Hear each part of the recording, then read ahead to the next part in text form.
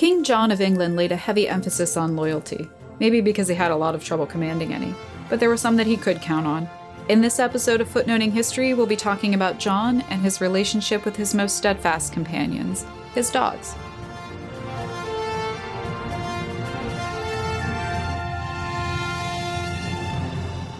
Welcome to Footnoting History. I'm your host, Kristen, and today we'll be visiting the reign of one of England's most notorious kings, John, who ruled from 1199 to 1216. Many people first become familiar with John through the legend of Robin Hood. He's the bumbling, wannabe king whose greed and ineptitude were the only things stopping him from fully usurping the crown. In the Disney version, he's a thumb-sucking lion who cuddles bags of money while he sleeps. He's a poor substitute for his older brother Richard, who left England on crusade and who, quote, "Mother always did like best," end quote. There's a fair amount of truth to the spirit of the Disney interpretation of John. The Robin Hood stories, which were written down well over 200 years after King John lived, never actually mentioned John. But his modern biographers take care to point out John's reputation for treachery and his obsession with money. While his older brother King Richard was away, failing to recapture Jerusalem but trying really, really hard, and getting himself kidnapped on the way home by the Duke of Austria, John was conspiring with the French king Philip Augustus and marching on London with Flemish mercenaries. When John was crowned king in 1199, he proceeded pretty consistently throughout his reign to push the boundaries of royal power. Okay, so much of what John did had precedent.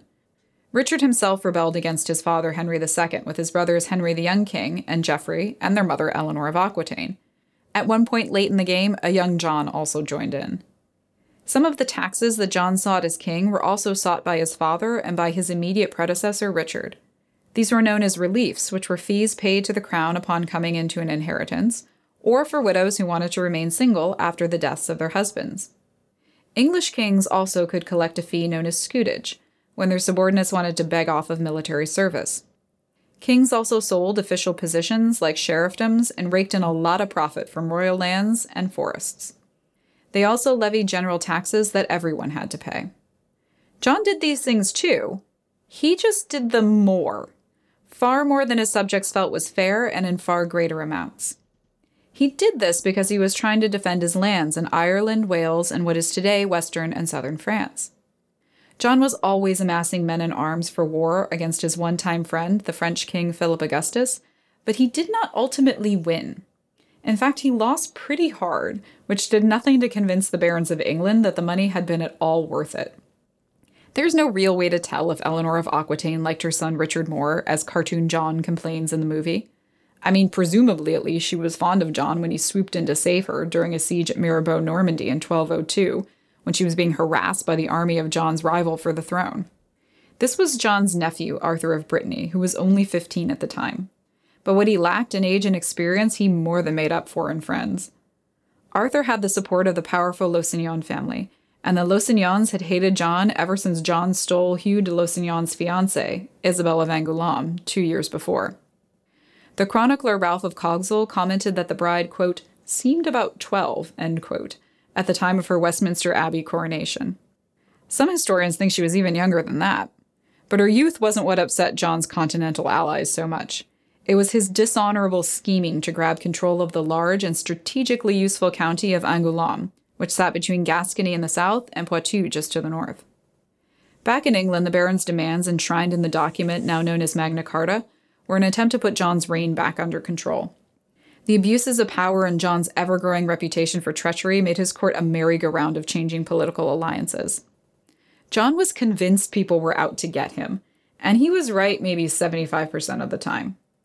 Historians debate how much of that he had coming, but the fact remains that people did often betray him, and he lived in an almost constant state of suspicion and upheaval. Maybe that's why he spent so much time with his dogs. Medieval people, like modern people, had close relationships with their dogs. They were named familiar things like Jack and Beau. An early 15th century hunting manual written by Edward the Duke of York called Master of Game gives you 1,100 options for names, including Nosewise, Amiable, Holdfast, and Sweepstake. Many people were known for spoiling their dogs with food and attention. Dogs were both companions and work colleagues. They lived in lay and monastic communities alike and provided company and affection and warmth. They guarded the home, they carried letters, they turned water wheels and rotisseries. Dogs also assisted in a favored medieval royal pastime, hunting, and King John reportedly loved hunting more than most. Many contemporaries commented on it, perhaps as a dig at his priorities, but in such a way as to make his love for the sport seem as a given. Dogs and their handlers were regularly part of John's retinue, and they are mentioned specifically in official letters that detail how the king's household should be provisioned on his constant travels. John's dogs hunted all over, from Otterham in the south of England to Nottingham in the north. John was also known for sending hunting dogs to those who were, for the moment, in his good graces, in advance of royal visits. To ensure that his dogs could join him in Normandy in 1203, John sent a letter to the bailiffs of Southampton to, quote, find a good and secure ship, end quote, so that his chief forester, Hugh de Nevill, could transport his dogs. Hugh was similarly charged with making sure the dogs back home in England got exercise while John was away. Dogs and hounds and puppies as generic terms appear a fair amount in the financial records.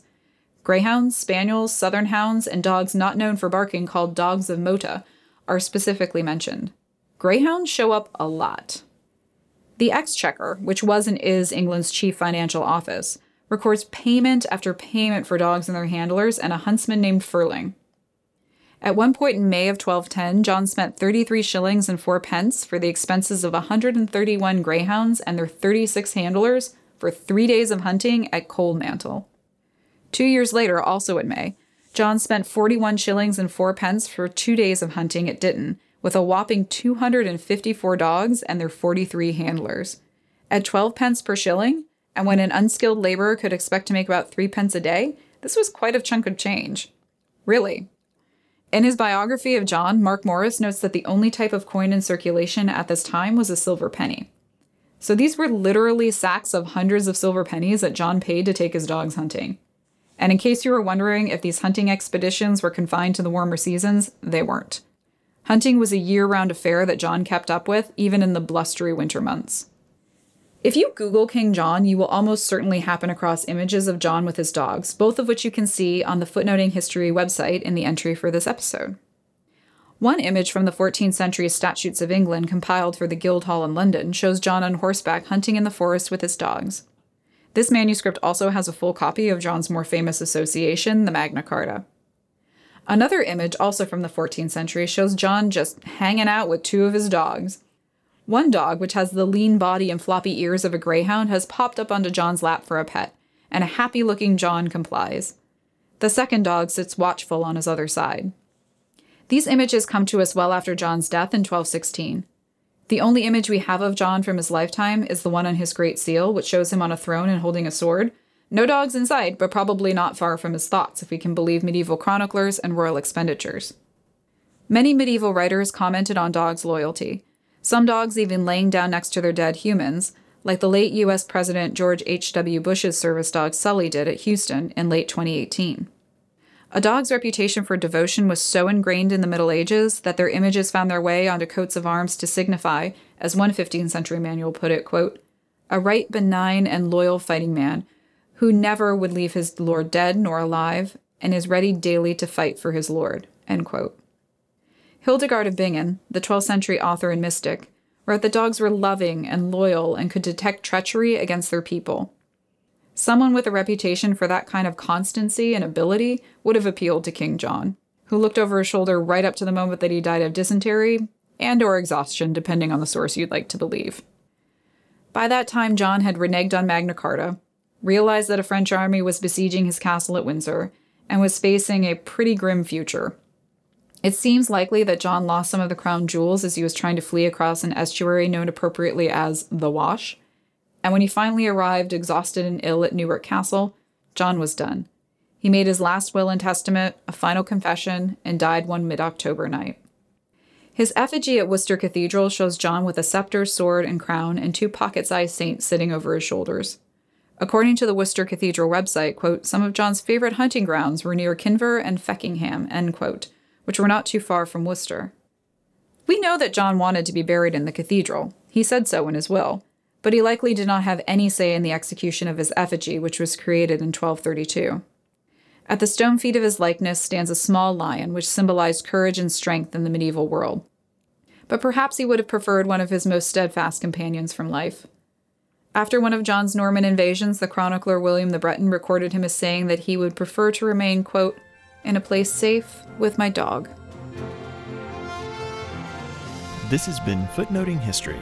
If you like the podcast, be sure to visit our website, footnotinghistory.com, where you can find links to further reading suggestions related to this week's episode, as well as a calendar of upcoming podcasts.